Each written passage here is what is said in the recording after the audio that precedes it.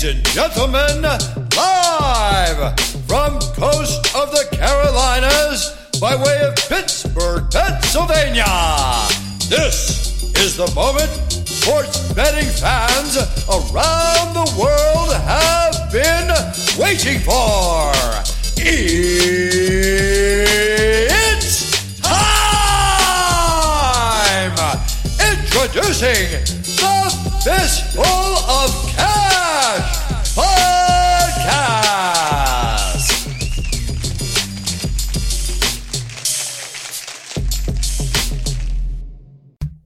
What is going on, guys? You are tuned into the newest episode of the Fistful of Cash Podcast. We are back after Christmas break, feeling rejuvenated, feeling refreshed, feeling blessed, feeling all kinds of Christmas spirit, even though the Christmas holiday itself has passed us by. In here with the co-hosts of all co-hosts, Soup. What is going on, man? Jingle, jingle. In the words of the boat, Blake Bortles, I'm back, boys. Let's get it. He actually said that to the guys in the huddle when they put him back in the game for Cody Kessler this past week. That was the first thing he said to his huddle. And he's starting this weekend. So Blake Bortles off the hot seat, got his job back until, May when they draft. Before we get into picks, I just want to touch on something real quick. I've been a big Justin Herbert fan all year. And he's coming back for his senior season. He announced it. Number one quarterback recruit, or prospect, I should say. He was looking at a top 10 pick, and he's opting out of coming to the draft this year, where he's the number one, to going into the draft next year with guys like Fromm and Tua. It's experts, air quotes, claim that next year's QB draft class is going to be one of the best in a while. I don't know if I really believe that, because I don't know how big of a believer I am in Fromm or Tua at the next level. But so Justin Herbert, not going to be a New York Football Giant. So I was wrong. And well, not this year. Well, I fully expect the Giants to go quarterback. So unless they pick a guy that is absolutely just god awful this year, I mean, I highly doubt he'll be drafted by them again next year. That's true. But yeah, so Herbert's going back. Maybe he thinks Heisman. Maybe he thinks Oregon can compete for a national championship. Maybe, just maybe, he's got a little bit of brains, and he thinks, or he realizes that there's more than football in one injury. He might need that degree. I don't know. Maybe he's using his head. I don't know. So it's weird. But yeah, I'm back. So that's good. That's good. All right. Well, we have a massive weekend ahead of us here. There's not a whole lot of time to dilly-dally or pitter-patter. So I do just want to get after it. But a couple takeaways from this last week, especially NFL-wise. What a weird weekend, man. The playoff situation is just an absolute cluster. It's very similar to whenever you put your headphones in your pocket and then try to take them back out. You feel like you know what it looks like going into it, and you can't believe the way it looks coming out of it. What are you thinking, going into this last week here? I will say week 16, as a Patriots fan, it was like the best case scenario, man. Obviously, New England beat Buffalo. Never in the year of 2018 would I say thank you, Nick Foles, but Saint Nick delivered.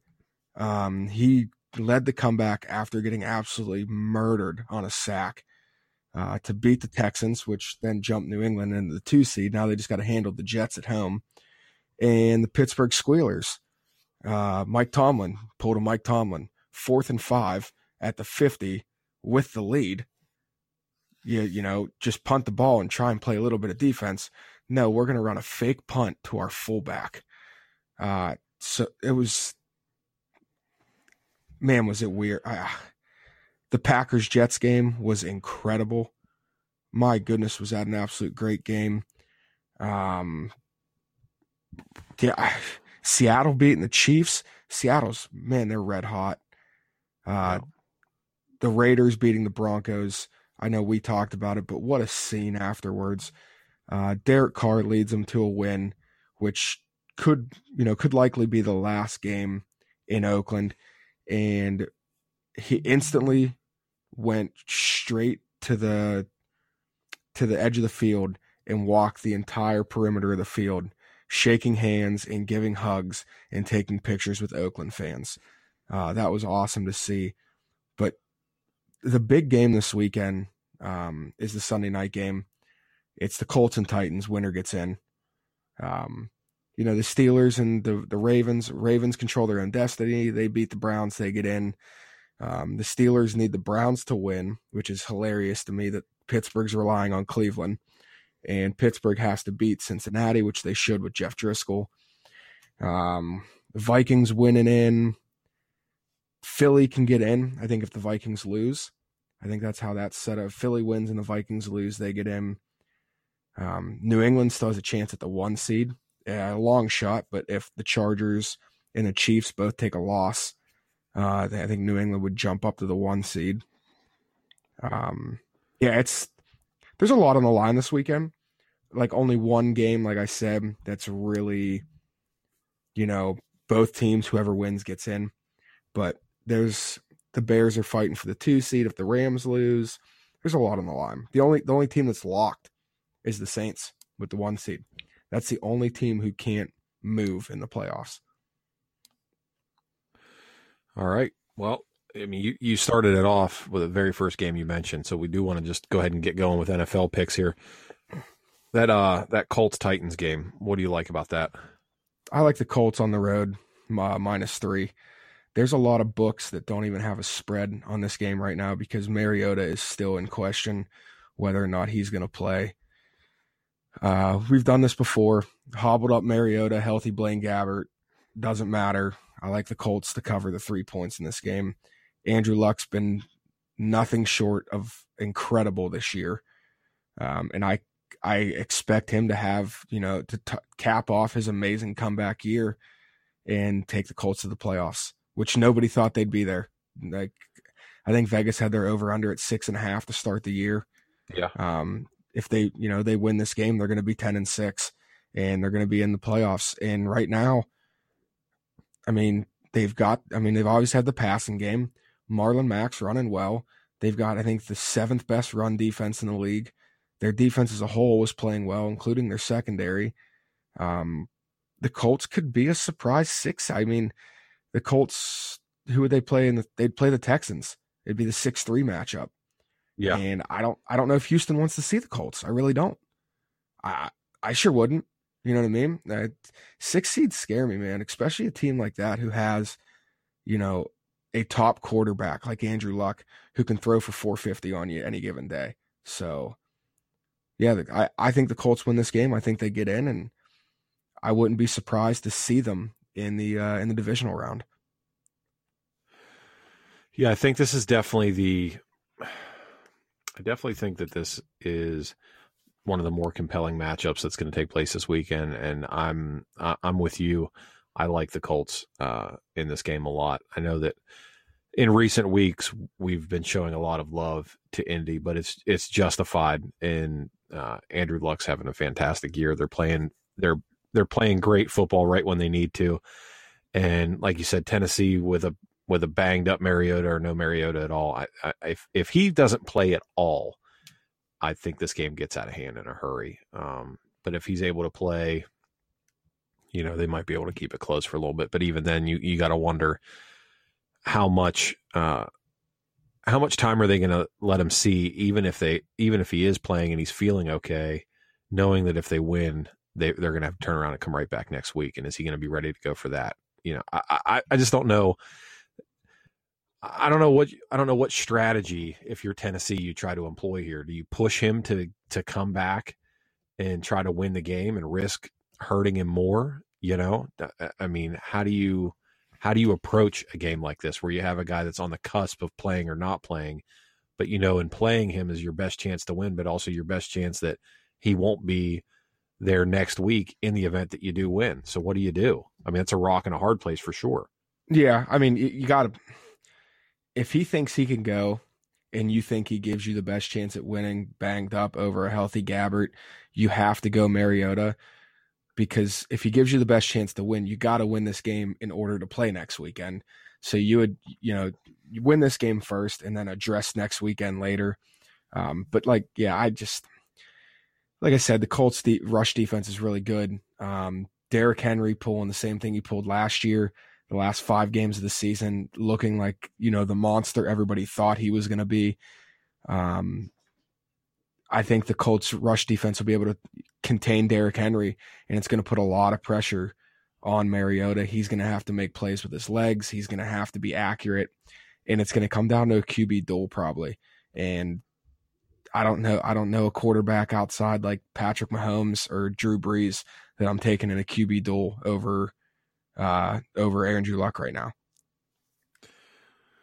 Yeah, it's going to be interesting for sure. I mean, obviously because we're making a play on it, but definitely something I'm going to be paying attention to. So college football wise, we're in it now, man. This is what, well, we didn't work for it, but this is what we've been gearing ourselves towards all season. And here we are now. Got a couple games that we do want to go over. As always, guys, there's going to be stuff available on Patreon. If you don't know what Patreon is, because this is another thing that I've realized too, a lot of people don't know what the hell Patreon is. So Patreon's a platform that people that create content, podcasters, YouTube, whatever it is that you create, even if you're a musician, it's a website that you can go to and, help support people creating content that you enjoy or partake in. So we have a Patreon page set up. If you just, search, if you go to patreon.com and /fistful of cash, or just go there and search Fistful of Cash, we show up there. And we do have a membership tier available. And, we've said it before, we do offer additional picks there every single weekend. The games that you hear on the podcast are the free picks for sure, but there's also other picks that you get in being a member there as well. So if you didn't know what it was and now you do and you want to go there, please do. If you do know and just haven't yet, I'd ask you to consider it. And if you do know and you still don't want to, that's fine too. Just keep enjoying the free stuff and supporting the podcast. That's really, that helps out a lot too. But there are going to be more games, both NFL and college bowl wise. So if you don't hear your game that you're interested in on the show, by all means, please go to Patreon. There's a great chance, or hit us up on social media. We'll be able to, answer questions and stuff on there. But okay. Anyway, enough housekeeping stuff. The Camping World Bowl at the Camping World Stadium in Orlando, Florida. We got Syracuse taking on West Virginia, who was our preseason lock to win the Big 12, but that did not shake out. So we get a consolation prize here in the Camping World Bowl, taking on West Virginia, taking on Syracuse. The point spread right now, Soup's sitting at 2.5 points, with Syracuse being the favorite. Money lines -130, over-unders at 66. What do you like? I like Syracuse to cover the 2.5. I touched on this when the bowl spreads first came out. I touched on this and I said I like Syracuse +7 because I didn't expect Will Grier to play in this game. He's one of the top 4 quarterback prospects going into the draft. I don't know if he'll play in the Senior Bowl. I think he will, just to showcase one last time for scouts. And I think he's going to he is taking this game off. He is not playing in this bowl game. David Sills is up in the air whether or not he's going to play in this game. And as far as Syracuse goes, Eric Dungey's playing. So I'm going to take the orange. I think this game had the potential to be one of the most exciting, if not the most exciting, non-playoff bowl game if Grier would have played. But now, West Virginia's quarterback is a huge question mark. I don't know if Jack Ellison's going to be able to keep up with Syracuse and their extremely fast, high-powered offense. I could see Syracuse winning this game. Syracuse could score anywhere between 30 and 45 points in this game. If I had to side with one side of the over-under, I would just take the over because I know West Virginia's defense sucks. I'm sure Ellison probably fits their scheme well on offense, and Syracuse is going to put up the points. So if I had to side with the over-under, I'd probably go the over, but I like Syracuse to cover the 2.5 more than anything. Okay. So, like I said, West Virginia and Syracuse have both gotten a lot of play from us and a lot of love this year. So, another team that we've given our fair bit of time and attention to is Ohio State, and you got Ohio State, Washington, and Ohio State right now 6.5 point favorites, minus 260 on the money line. Over unders at 57.5 against Washington. What do you like with that game? I'm gonna ride with another favorite. And it seems to be a trend in bowl games this year. The favorites are covering the spread a lot. Outside of today, where I actually took Duke plus the 3.5, and I also took Wisconsin plus 3, and they both ended up winning the games outright. But as far as bowl games as a whole, favorites have been covering. This is going to be one of the most emotionally driven performances we've seen in a long time. This is Urban Meyer's last game. He's stepping down. He's not healthy. He can't coach anymore. The team's going to get behind him just like they did at the beginning of the season with him suspended. Haskins is now the top quarterback prospect. He can't play in the Senior Bowl. So this is his last chance to put on a show for everybody and prove that he should be taken in the top 5. I know Washington has shown spurts where they look good, but Jake Browning has been one of the biggest disappointments in college this year. He was coming in, supposed to be one of the top quarterbacks, and he's looked nothing but pedestrian. So I think Ohio State, boy, if they get up like 14, I don't know if Washington's going to be able to battle back. I think Ohio State might rout them like bad. These guys are going to be fired up. They're playing for their coach. It's definitely going to be one to watch. It'll be interesting at the end of the game to see how Urban Meyer reacts. This will be the game this is the game I'm most looking forward to watching outside of the playoff games, for the sole fact that, this is Haskins' last game. This is Urban Meyer's last game. I'd like to see what the Buckeyes can do here. I'm with you. There is something about that whole playing for coach thing that really rallies a team together and has them put on absolute performances. Any word on, how much playing time Haskins is going to be looking to see? I mean, is he coming out for the draft, or what's the deal with that? Yeah, I mean, now that Herbert's not coming out, Haskins, I fully expect him to come out for the draft. Especially if Urban Meyer was staying, I think Haskins might stay. But with him going, I think Haskins goes, and now he's number 1, man. So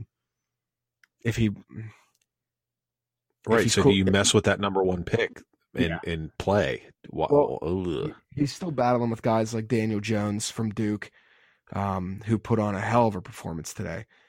They absolutely lit Temple up. Yeah, Daniel Jones looked fantastic. I think Haskins plays. He seems like a prideful guy. I mean, like I said, even in that Purdue routing, he, put his all, even when they were getting murdered. So I think he'll play the whole game. And if he does come out, it's only because Ohio State's up a shit ton of points. He's not going to come out with Ohio State up 14 in the fourth quarter. Okay. I can see that. All right. Well, you talked about them, so let's go over the playoff games. Because, I mean, obviously those are the 2 biggest storylines this weekend. Oklahoma, Alabama. Alabama's a 14-point favorite, minus 610 on the money line. Over-unders at 77 points. That's a ton of points. We're both sort of in agreement in this, that as far as matchups go, this is probably the less competitive of the matchups. Alabama should cover that 14 points, and this just based off the fact that Oklahoma doesn't seem to be able to stop anybody, and it appears to be a a variable close range shooting gallery for Alabama. I mean, what do you think with that game? Yeah, I really think the spread is spot on here, and I think the over-under's right on the money as well. It's tough to pick either side of these bets. I think Alabama will probably win this game something like 48-34, maybe 45-31, something like that. I think it's gonna. Alabama should cover the 14, but it's really hard for me to pick Kyler Murray as a 14-point underdog. I want to take the 2 extra days before we'll put this on the Patreon. I want to take the 2 extra days to really look into this and to make a decision. But I really don't know, man. Well, it's okay to pass on the game. It's got to be talked about. I mean, it's too big of a storyline to not cover. You got your two top quarterbacks as far as QBR goes in the nation. I think Kyler Murray was like a 96 QBR and Tua was like 94.5. Right. Your 2 Heisman favorites. It's going to be a hell of a game. Yeah, for sure. All right. So a game that's a little bit, we're planning on being at least a little bit more competitive. Notre Dame, Clemson. Clemson 12.5 point favorite, minus 480 on the money line. Over under is at 56.5 points. What do you like? I like Notre Dame. I'm going to buy a half point here and take Notre Dame plus 13. And I think obviously the players to watch will be on Notre Dame's side. It'll be Ian Book and Dexter Williams, the quarterback running back combo. And on Clemson's side, it has to be Trevor Lawrence. But I think the X factor in this game is going to come down to the secondaries, which Clemson's secondary suddenly seems to have an issue. They've been exposed multiple times this season against South Carolina, obviously in their 2 close games against Texas A&M and against Syracuse. And on the other side, Notre Dame's secondary has been absolutely incredible. Julian Love and that defensive back crew, they give up the yards, but man, do they shut down when they have to. They faced Michigan, so Shea Patterson, who's a very talented quarterback who should be coming out next year. Vanderbilt's Kyle Shermer, Stanford's KJ Costello, who's coming out next year. Clayton Thorson from Northwestern. They've only allowed 7 touchdown passes on the season. That's like, I read that and I was like, damn, that's crazy. 7 touchdowns, 12 picks. And 2 of those touchdowns came against Virginia Tech. So there hasn't been another team that's thrown for multiple touchdown passes against them, and they've only let up 2 touchdown passes in the last 6 games. So if you can shut down Trevor Lawrence and make Clemson run the ball, not that I think Notre Dame's going to win this game, but if it comes down to run game versus run game, I definitely think Dexter Williams and Ian Book will be able to keep Notre Dame in this and make it close. These 2 teams played in 2015. I think it was the Sugar Bowl. Clemson ended up winning 24-22. I don't know if it's going to be a 2-point game, but I definitely think Notre Dame's going to be able to keep it within 13. So I'm taking Notre Dame plus 13 points here. Yeah, I was unaware of that stat concerning the secondary. That sort of changes things for me. I wasn't. I felt like I had a decent, maybe devil's advocate argument, but that secondary stat really is a double take for sure. Wow, yeah, I can't believe it. Only 7 all year. They've only let up 7 touchdown passes all year. Jeez, that's freaking. That's nuts. Yeah, that's wild. Okay, all right, yeah. So Notre Dame to cover. Were you said buying the half point to 13? Yes, sir. Okay, Notre Dame plus 13. All right. Here, this is your sweetheart game. This is your consolation national championship. I'm just gonna. I'll let you run free here. Georgia, Texas in the Sugar Bowl. Georgia's a 13-point favorite, minus 520 on the money line. Over-unders at 58. Yeah, I'm going to take the over in this. I'm going to watch it. Obviously, being a Georgia fan, I'm going to watch We've played a lot of Texas this year, so obviously I'm a fan of the way Texas plays. I like the over here. I don't know. There's something about it. You look at their recent games and stuff, and you'd probably think the under is going to hit, but I just think both teams go out and just let it fly. Jake Fromm, obviously with Justin Fields, debating a transfer, not debating a transfer, doesn't know what he's going to do. Jake Fromm's, I don't want to say playing for his job because it's his job, but he's going to prove to people, hey, this is why Justin Fields isn't playing. DeAndre Swift and Evander Holyfield should run wild on Texas. I like the over, and it's going to be a fun game to watch. There's so many good games for like non-playoff bowl games, man. There's a lot to watch. You've got the Iowa State, Washington State game the past 2 days. The only thing about bowl games is they really don't mean shit, and that was proven yesterday. Like yesterday, a rain delay. They had lightning, and what do they do with the First Responders Bowl? Cancel it. Like these games, they really don't mean shit, except to like ESPN, who's making money off them. Because I think they've had every single bowl game so far. I think they have the contract for like every bowl game under the sun. But yeah, there's a lot to watch. There's gonna be a lot of good games. I love Bowl Mania. It sucks the football season's coming to an end though. It really sucks. Yeah, I will. I'll be keeping my eyes open for prop plays for that game. I think Lil Jordan Humphrey's going to catch at least 2. I can see him having a going absolutely ham sandwich, 2 maybe 3 touchdown performance from a man Lil Jordan. I don't know, but it all depends. Well, no, that is beneficial because DeAndre Baker, who is the number 1 cornerback in the nation, is skipping the game. So yeah. Georgia will be without the best corner in the nation. So yeah, I mean, he'll more than likely catch 1, if not 2.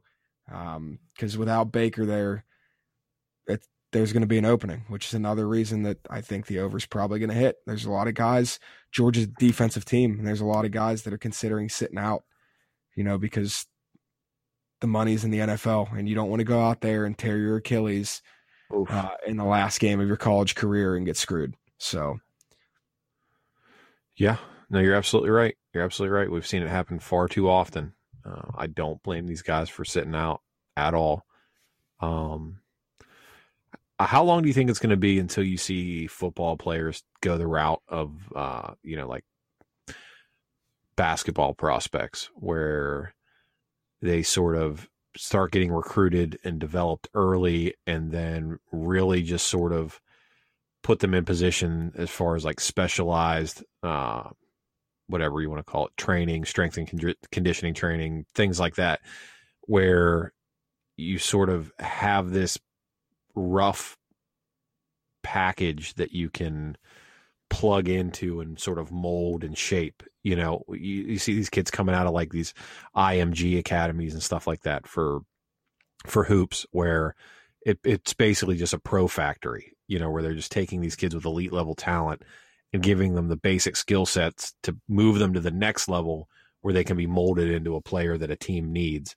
Do you think that football will ever get like that, or do you have to be out there with the pads on, smacking, making plays and stuff like that? I don't know if football can get to that point, because as far as game speed and the size of guys you're going against, it changes so drastically from high school to college and college to NFL. As far as basketball goes, I don't think it's that big of a difference. You know what I mean? There's obviously a difference between the caliber of talent in high school versus college and college versus the NBA. But it's almost, I think NBA game speed it's not as intense as college. You know what I mean? These kids in college games, as far as basketball goes, have a bigger sense of intensity than NBA. NBA just seems so lackluster, and it's like, okay, we'll just go through the motions. When it comes to NFL, it's a contact sport. It's a whole different ball game. Like I love the people that say, Alabama would beat the Cleveland Browns. It's like, no, they wouldn't.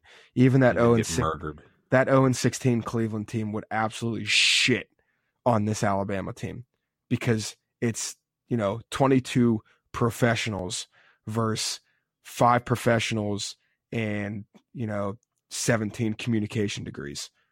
Right. That's what there's no comparison.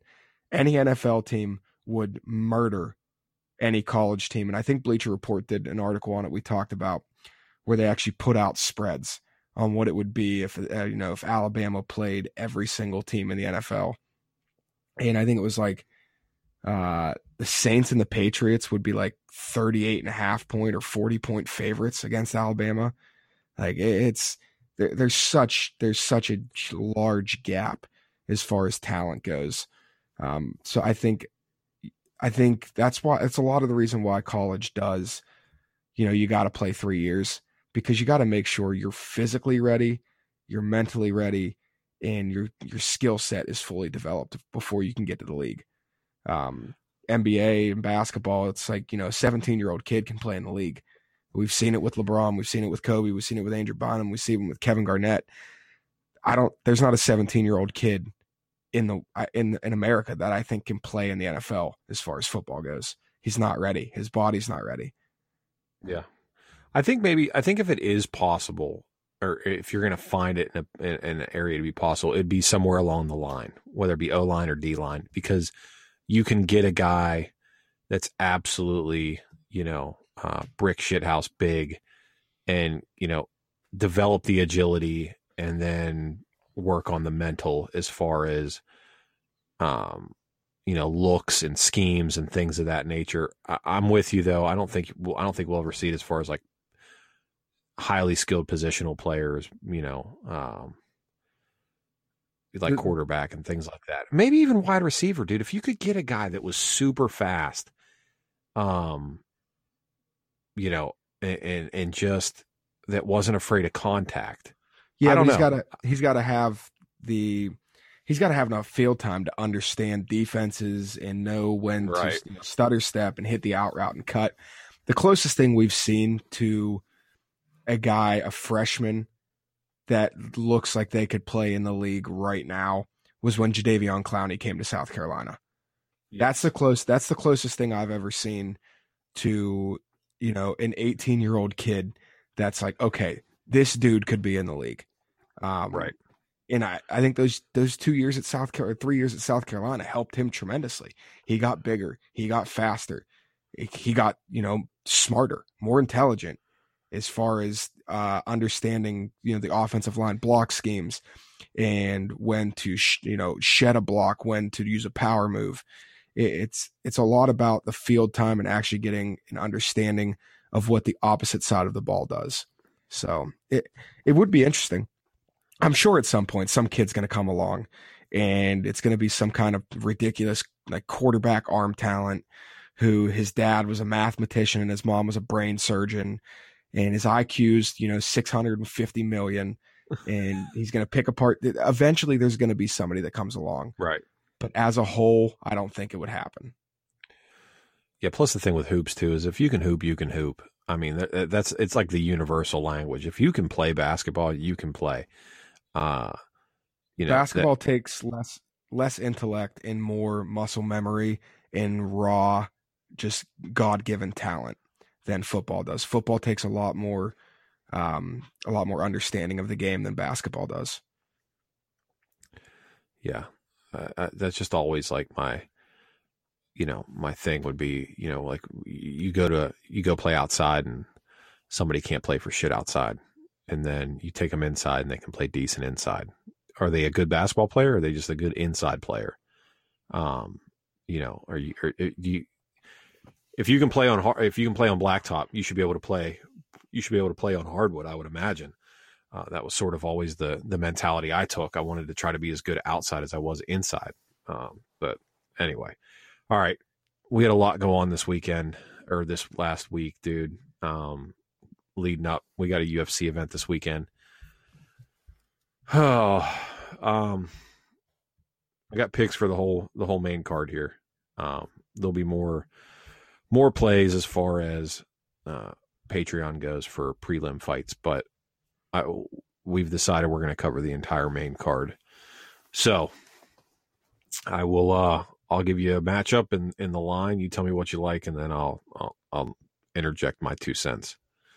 Cool with that? Yeah. Yeah, that's fine. That works. All right. So I don't know if you're familiar with him, but you got Alex Volkanovski taking on Chad Mendes as the curtain jerker for the pay-per-view card. Volkanovski is the plus 125 underdog. Mendes minus 145 favorite. The over-unders at 2.5 rounds, with the over being the favor there at minus 150. Any thoughts on this fight? I guess Volkanovski has the reach advantage. Definitely the more aggressive fighter out of the two. I haven't seen him fight much, and I've seen, a good bit of Chad Mendes. But when it comes to a toss-up here, and as far as I'm concerned, I'll probably ride with the underdog in Volkanovski. Yeah, I think that's the play. And here's the thing: is Volkanovski's been asking for this fight. He wants Mendes. My thing with Chad Mendes, and here's is Mendes should win this fight. There's a reason why he's the favorite, but I think Mendes is. I don't think Mendes is striving to be world champion anymore. He's got a very successful life outside of the cage. So I wonder how much of this is, I mean, obviously you don't want to get beat up in front of your friends and family. But those 2 losses to Aldo and then the short notice loss to McGregor, 0-3 in title fights. You're not moving up to lightweight because you're too small. Featherweight is exactly where you need to be. He's super successful outside of the cage. I just don't know if the hunger is necessary there. Now, when he came back after the steroid suspension, he got slept by Frankie Edgar. And then he beat Miles Jury recently, and that was pretty quick. I heard John Anik say earlier that in the last 3 years, Chad Mendes has 5 minutes of octagon time. That's crazy. Right. So I'm just not sure that this is his fight. Volkanovski is hungry. Volkanovski is I don't know his outside the cage life, but I can't imagine he's as successful as Mendes is. And he realizes what's at stake, and he's after that name. He wants that name on his belt. Mendes has the better resume and has the better skill set. Like I was telling you earlier, I think Volkanovski's like a little tiny, not a dollar store version, but he's definitely like the Walmart brand to the name brand of Chad Mendes. He's just a little bit cheaper of a version of Chad Mendes. But I think that the hunger is going to come into play. And I think Volkanovski might sneak out of this fight with a little bit of an upset here. So Volkanovski plus 125, I think that's the play for sure for that fight. So moving on, we got another fight, a guy that, is a low-key fan favorite. Alir Latifi is taking on Corey Anderson, the king of terrible fight nicknames. Corey Anderson, who is the plus 120 underdog for good reason. And the over-unders coming in at 2.5 rounds for this one as well, with the over 2.5 being favored at minus 135. I'm going to go Latifi. Corey Anderson, the only thing that makes him reasonable to bet is his wrestling ability. And he's going to be trying to wrestle the closest thing I've ever seen to a human that's shaped like a cube. He's unbelievable. He's unbelievable, man. So, and I think, and Latifi hits real damn hard. Yeah, and I think stylistically that's going to be tough for Corey Anderson. Was it Tyson Pedro that Latifi just absolutely ragdolled and tossed around like it was nobody's business? Okay. Yes. And he beat OSP, right? Yes. Okay. Yeah, I mean, and didn't Corey Anderson lose to Glover Teixeira? And OSP. So by MMA math, MMA math. Latifi wins by first round knockout. Pretty much, yeah. Latifi by knockout is coming in at plus 125. I'll put it this way. If you just want to go, will the fight go the distance and disregard the 2.5, they've got it as a pick'em as to whether or not the fight goes the distance. So there's a good chance that Corey Anderson gets slept in this fight. Latifi beat OSP, and OSP kicked Corey Anderson to sleep. So, I think you hit the nail on the head with Anderson's wrestling being the X factor, how well he's able to execute. I just don't think he's going to be able to execute. Latifi always seems like he's one fight away from having a big, like, number one contender fight.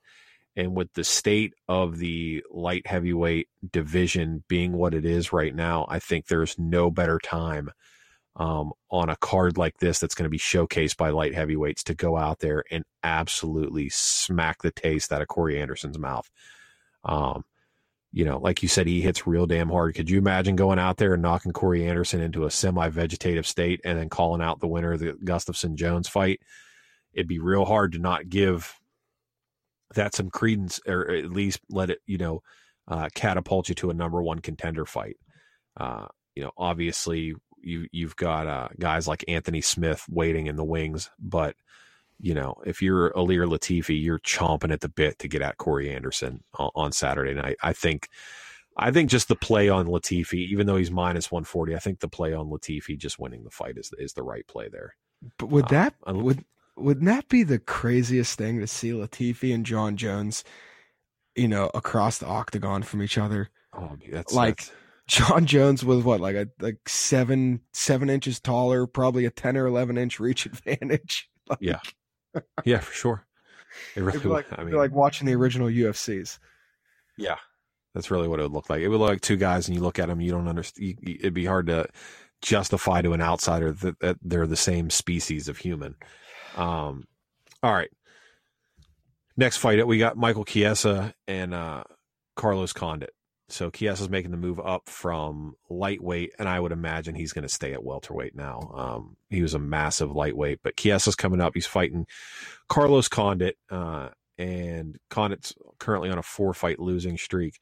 Chiesa's the minus 170 favorite. Coming back, Condit's plus 145 over under 2.5 rounds as a pick'em. Has Chiesa fought since Anthony Pettis? No, because of the oh my gosh, help me here. The bust, McGregor. I don't know if anything's happened since then. Okay. I'd have to look, but I don't think so. No, I think that was his last fight. I think so. I think we're on the same page here. I picked against Chiesa last time when he fought Anthony Pettis, and I think I'm going to pick against him here. I'm going to go with Carlos Condit. I want Condit to win this fight. I really do.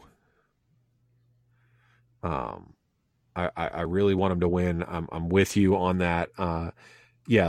So Chiesa has not fought since the Pettis fight. So he's on a 2-fight streak of his own, losing streak, and Condit, like I said, is on a 4-fight losing streak. Here's the thing about Carlos Condit is the cat's out of the bag on how to beat him, and that's to pressure him and wrestle the shit out of him. So I guess the X factor becomes, how good does Michael Chiesa look at 170 when he doesn't have that massive weight cut to 155? Everybody knows he's very adept at taking the back. He's very good at slipping in that rear naked choke. Can Condit avoid that? Because Condit is like another one of my favorite fighters, Cub Swanson, where he will tap to a choke almost immediately. He also hasn't won a fight since 2015. So I'm just on the fence, with how solidly I believe in Carlos Condit winning this fight. However, I think Chiesa is the matchup that he needs to get back in the win column. because it's a guy coming up from 155. So he's not all the things that he enjoyed at 155, being the bigger guy, being the stronger guy, are not going to translate in the 170 pound weight class, because Condit's coming down from, I'm sure, when he's not in training camp, from the upper 190s, 200, coming down to 170, at peak performance time. I think Condit's going to get back on the winning track here. I think he's going to do it. I don't necessarily know he's going to get Chiesa out of there, but I think he's going to do enough to win. If we know anything, Carlos Condit can point fight the crap out of somebody, and I think he'll be able to do that here. So that's what I think for that fight. All right, co-main event, dude. This is I don't know how I feel about this. You're going to hear my mind work its way out while we're talking about this. Amanda Nunes taking on Cyborg.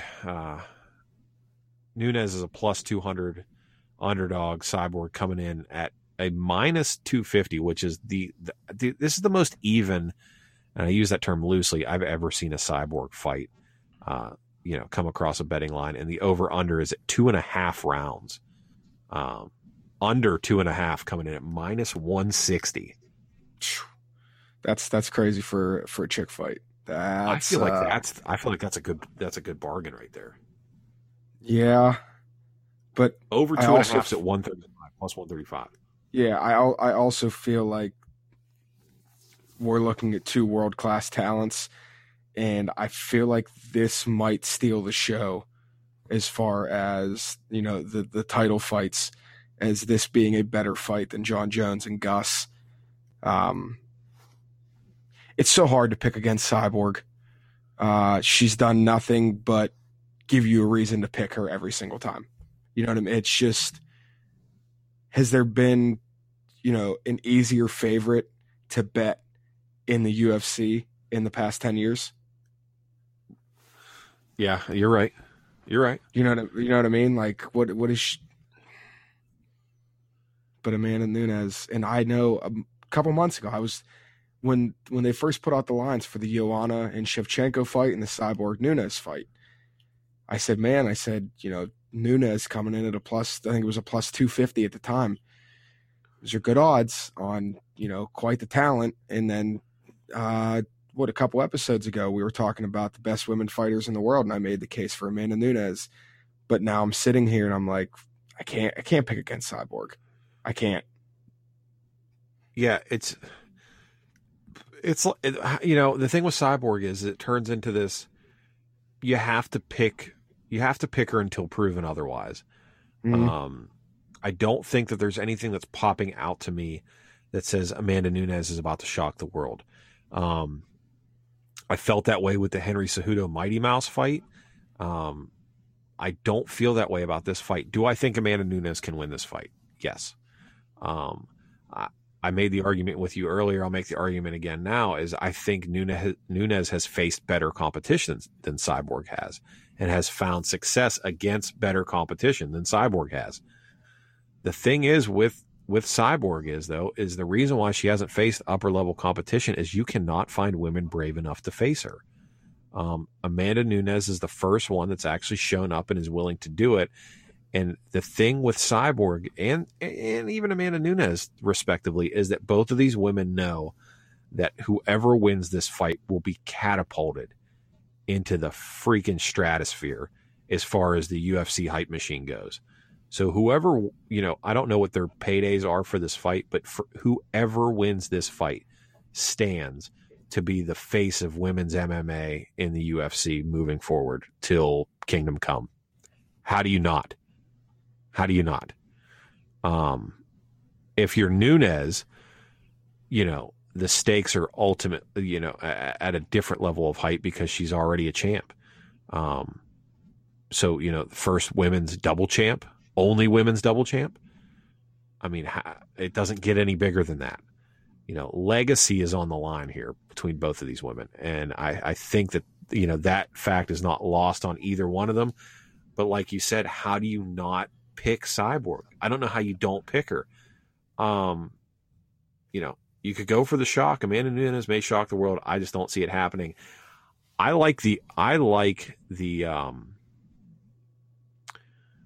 So is it Cyborg's belt on the line here? Yes. Okay. All right. So Nunes is coming up from bantam to featherweight? Yes. Okay. I couldn't remember if they were fighting it like a catchweight for a super fight, or I didn't expect Cyborg to come down to 135. Yeah, I don't think she can. I just don't think. No, I mean, she's absolutely a shredded monster at, probably 160. She weighs in at 145, but I don't think she can get down to 135. I don't think it's physically possible for her. No. Yeah, I think Cyborg. I think Cyborg in the third round. I'm just throwing that out there. The play is Cyborg. I like Cyborg in the third round. One of the things about here's the thing about this fight, dude, is that it could be one where they come out and they just go ham sandwich right from the jump and it's over in the first round. Or they could both come out and both ladies sort of fail to get things kickstarted because of everything that's on the line. And the fight becomes a dragging doldrum of, feeling out jabs and inside leg kicks and clinch work up against the fence and stuff like that. So if that comes into play, who does that favor if that's the way the fight goes? Obviously I think Nunes needs to come out and try to snuff Cyborg out immediately to have any chance. I don't think she wins this fight in rounds 4 and 5. I guess my personal play is I'm taking Cyborg in round 3, just thinking on Nunes coming out and being tough to put away in round 1, squeaking her way through round 2, and then Cyborg finishing her off in round 3. So that's my personal play is Cyborg in round 3, but I think Cyborg just, for the fight itself. Any thoughts on method of victory or win or anything like that? Nah, like I said, you touched on it. They could come out guns blazing. This could end quick, or I think that this fight has a potential to go the distance. And if it's a close one, man, I mean, like you said, the winner's going to get just catapulted into, a different world. If it's a close one, I think both of them are on that catapult and they both just get shot up. So it's going to be interesting. Ideal. Yeah. Right. And it would be different because it'd be actually like, it wouldn't be like a Ronda Rousey where it's, the very beginning of women in the UFC and she's fighting a bunch of scrubs. It's two chicks that have proven themselves. And, you could actually get behind that and cheer for them. Yeah, you're catching two peak predators at the top of their performance, whereas Rousey was just like the first kid to hit puberty at school is all that was. She just developed faster than everybody else, but once everybody caught up, it wasn't even remotely close. All right. Right. John Jones, Alexander Gustafsson. I'll give you the line. I'm still mad about this. All right, Gus is coming in plus 230 underdog. Jones is coming in at minus 280. Over under is at 4.5 rounds, and that's at a pick 'em. Go ahead. I like Bones. And I like it to go to the distance. Probably John Jones by unanimous decision. I hope it's half the fight that their first fight was. That's all I can really hope for, man. What a brawl it was. Both guys ended up in the hospital afterwards.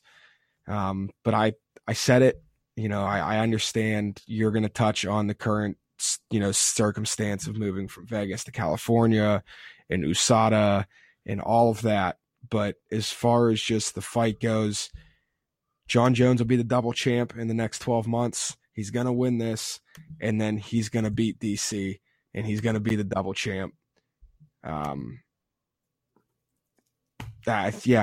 Jones for the win. Well, one thing that, oh man, I hate cheaters, dude. I really do.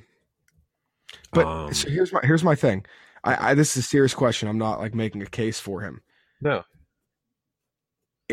If I understand correctly, it's still in his system from the last time, correct? That's his case he's making?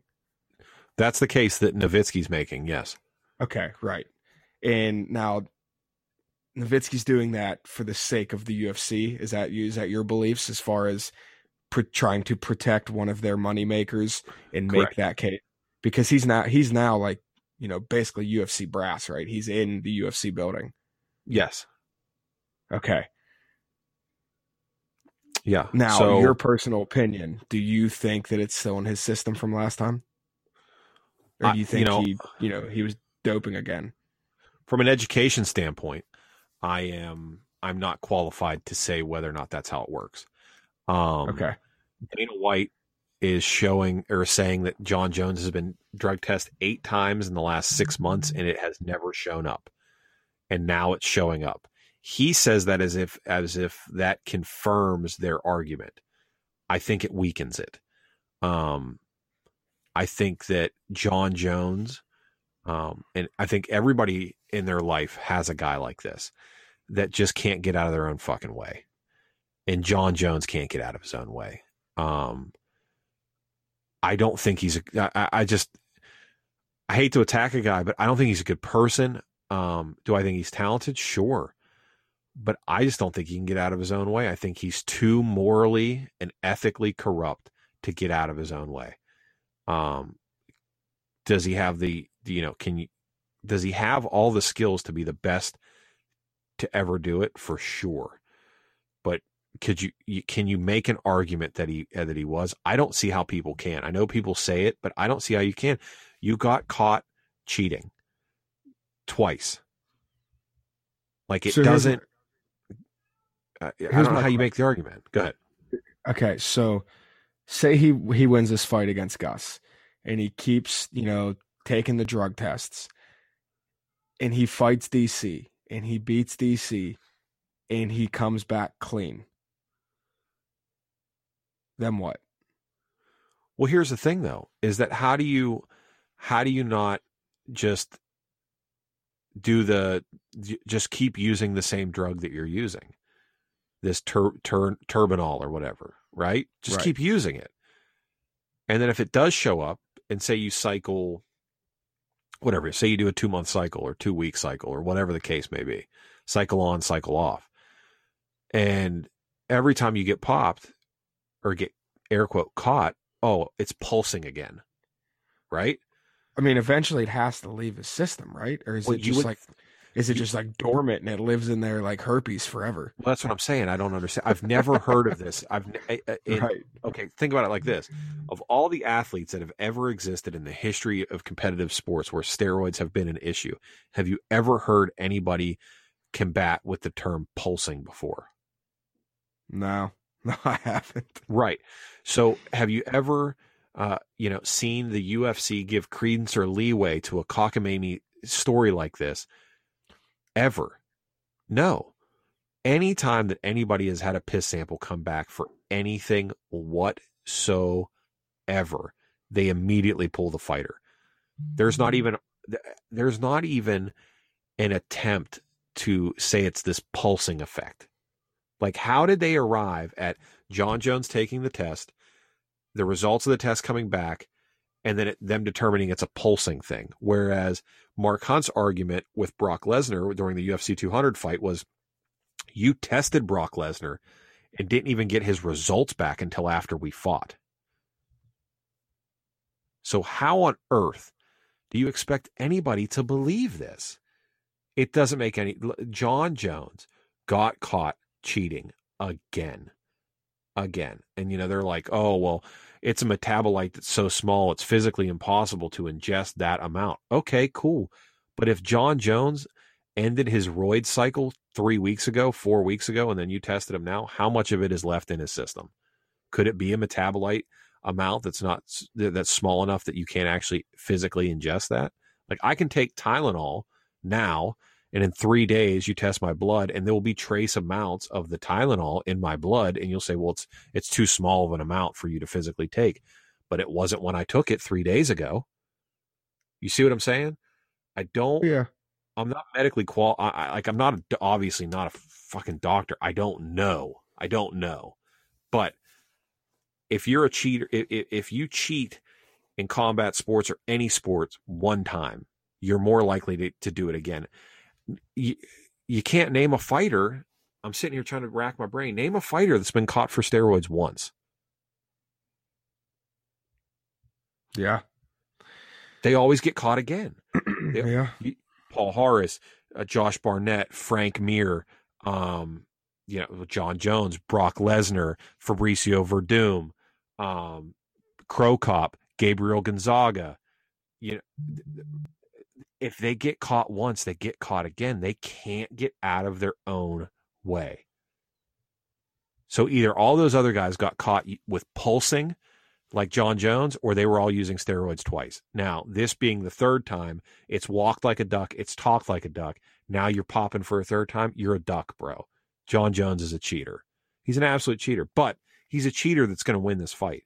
Alexander Gustafsson thinks that he has John Jones' number. He's going to try to run and point fight the shit out of him. He keeps saying he's going to finish John Jones. He's not going to finish John Jones. If he tries to, he's going to get finished. Alexander Gustafsson has developed a strategy the last 2 or 3 fights where he physically will run away in a fight. He will engage, and then when he's in a compromising situation, he will literally run like a half lap around the cage and then reset. All the physical advantages that John Jones usually enjoys in fights will not be a factor fighting Alexander Gustafsson, but I just don't think Gus has it in him to win this fight. Plus, he's going up against the genetically modified, creature here, and I think John Jones is going to win this fight. Guys that use steroids and guys and girls that miss weight win at just such an alarming rate. It's impossible to go against, and I think John Jones gets the W here. So, and I'd be remiss if I didn't mention Cyborg's name talking about steroids as well. Obviously, roided to the gills. Maybe not now, but for most of her career was absolutely roided out of her mind. So, all the same, I think John Jones wins the fight. I'm not going to be happy that he wins, and I will scream for joy if he loses. But from a betting perspective, it makes no sense to bet on Alexander Gustafsson for this fight. In a play for Gustafsson, unless you know something that I don't, would be merely just a play with your heart, not your head. Your head says, with the exception of the Matt Hamill fight, which they gave John Jones as a loss for those elbows. John Jones has never lost a fight. This would be 18 fight win streak in the UFC. Nobody's ever had an 18 fight win streak. He's looking to make it 19. So what do you do here? You know what I mean? How do you not go with John Jones? You have to. And then the fact that that he's been doped out of his gills for the last 3 years, why not? Go with it. So John Jones begrudgingly, but John Jones nonetheless, unless you got something else. Hey, if you guys can't tell, he's not a huge fan of John Jones. Just throwing that out there. If that wasn't entertaining enough for you, as I was listening to him talk, I, got on John Jones' Twitter, and man, is his Twitter good.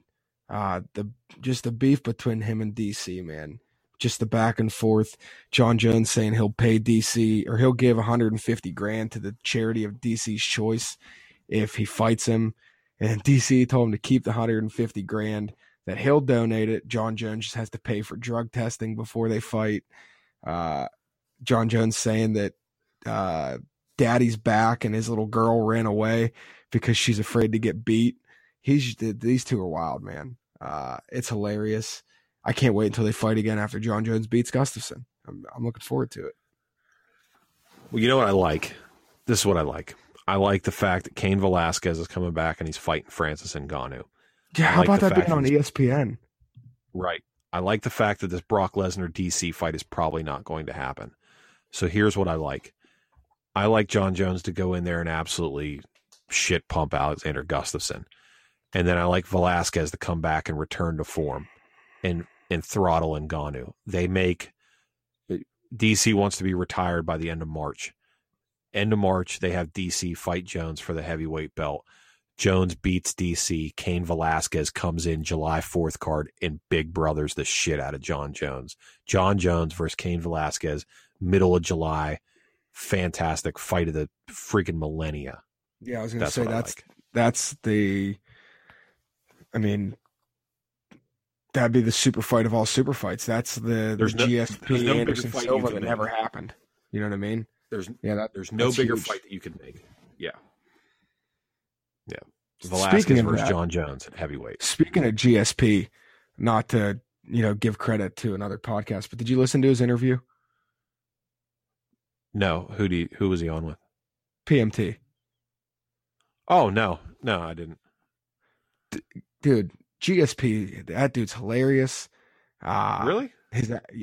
Yes, yeah, good stuff. Yeah, I forgot him? to ask you about it. Yes, it was him, 100%. Oh.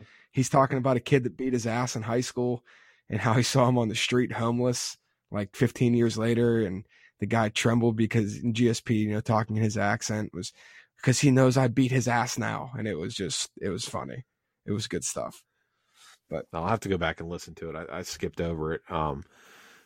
So a lot of times with with those guys, they know a lot about a lot of things, but they know absolutely nothing about fighting. So to hear them talk to a fighter about anything is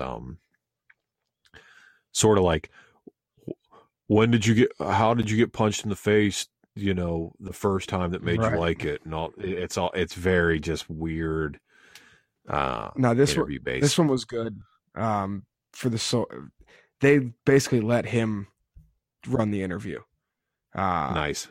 And it was very serious. I mean, they asked a couple goofy questions, but it was very serious, and they let GSP they asked very broad questions and let him run with it and explain stuff. So it was good. Yeah, I really enjoyed it. All right, guys. Well, there's no point in dragging it out any longer than this. You guys have already been here for an hour now. Appreciate you guys. Really glad to be back. And, just thankful for you guys sticking with us, and we appreciate all the support. Hopefully everybody had a good holiday season, and looking forward to New Year's, and probably won't talk to you guys till after the New Year. So be safe New Year's. And if you're going to have a drink, even one, get a driver. Get somebody to drive for you. It's not worth it. It's not worth it for you, and it's not worth it for somebody that you might be irresponsible enough to be involved in a crash with, or something to that effect. So it's not just about you. It's about the other people on the road too. So do the right thing, do the responsible thing. Call Uber, call Lyft, call a friend, call anybody. Hell, if you're in the greater Charleston area, call me and I'll come pick you up. So that way nobody's driving drunk. I'll see you guys after the New Year if I don't talk to you on social media between now and then. And be on the lookout this weekend on Instagram. We're going to announce the giveaway winner. But that's it for me, guys. We'll talk to you later. Yeah, guys. Enjoy Bowl Mania. Enjoy Week 17. Big UFC card. A lot going on. We'll talk to you next week. And I'll get back to it. As always, clear eyes, full fist. Can't lose.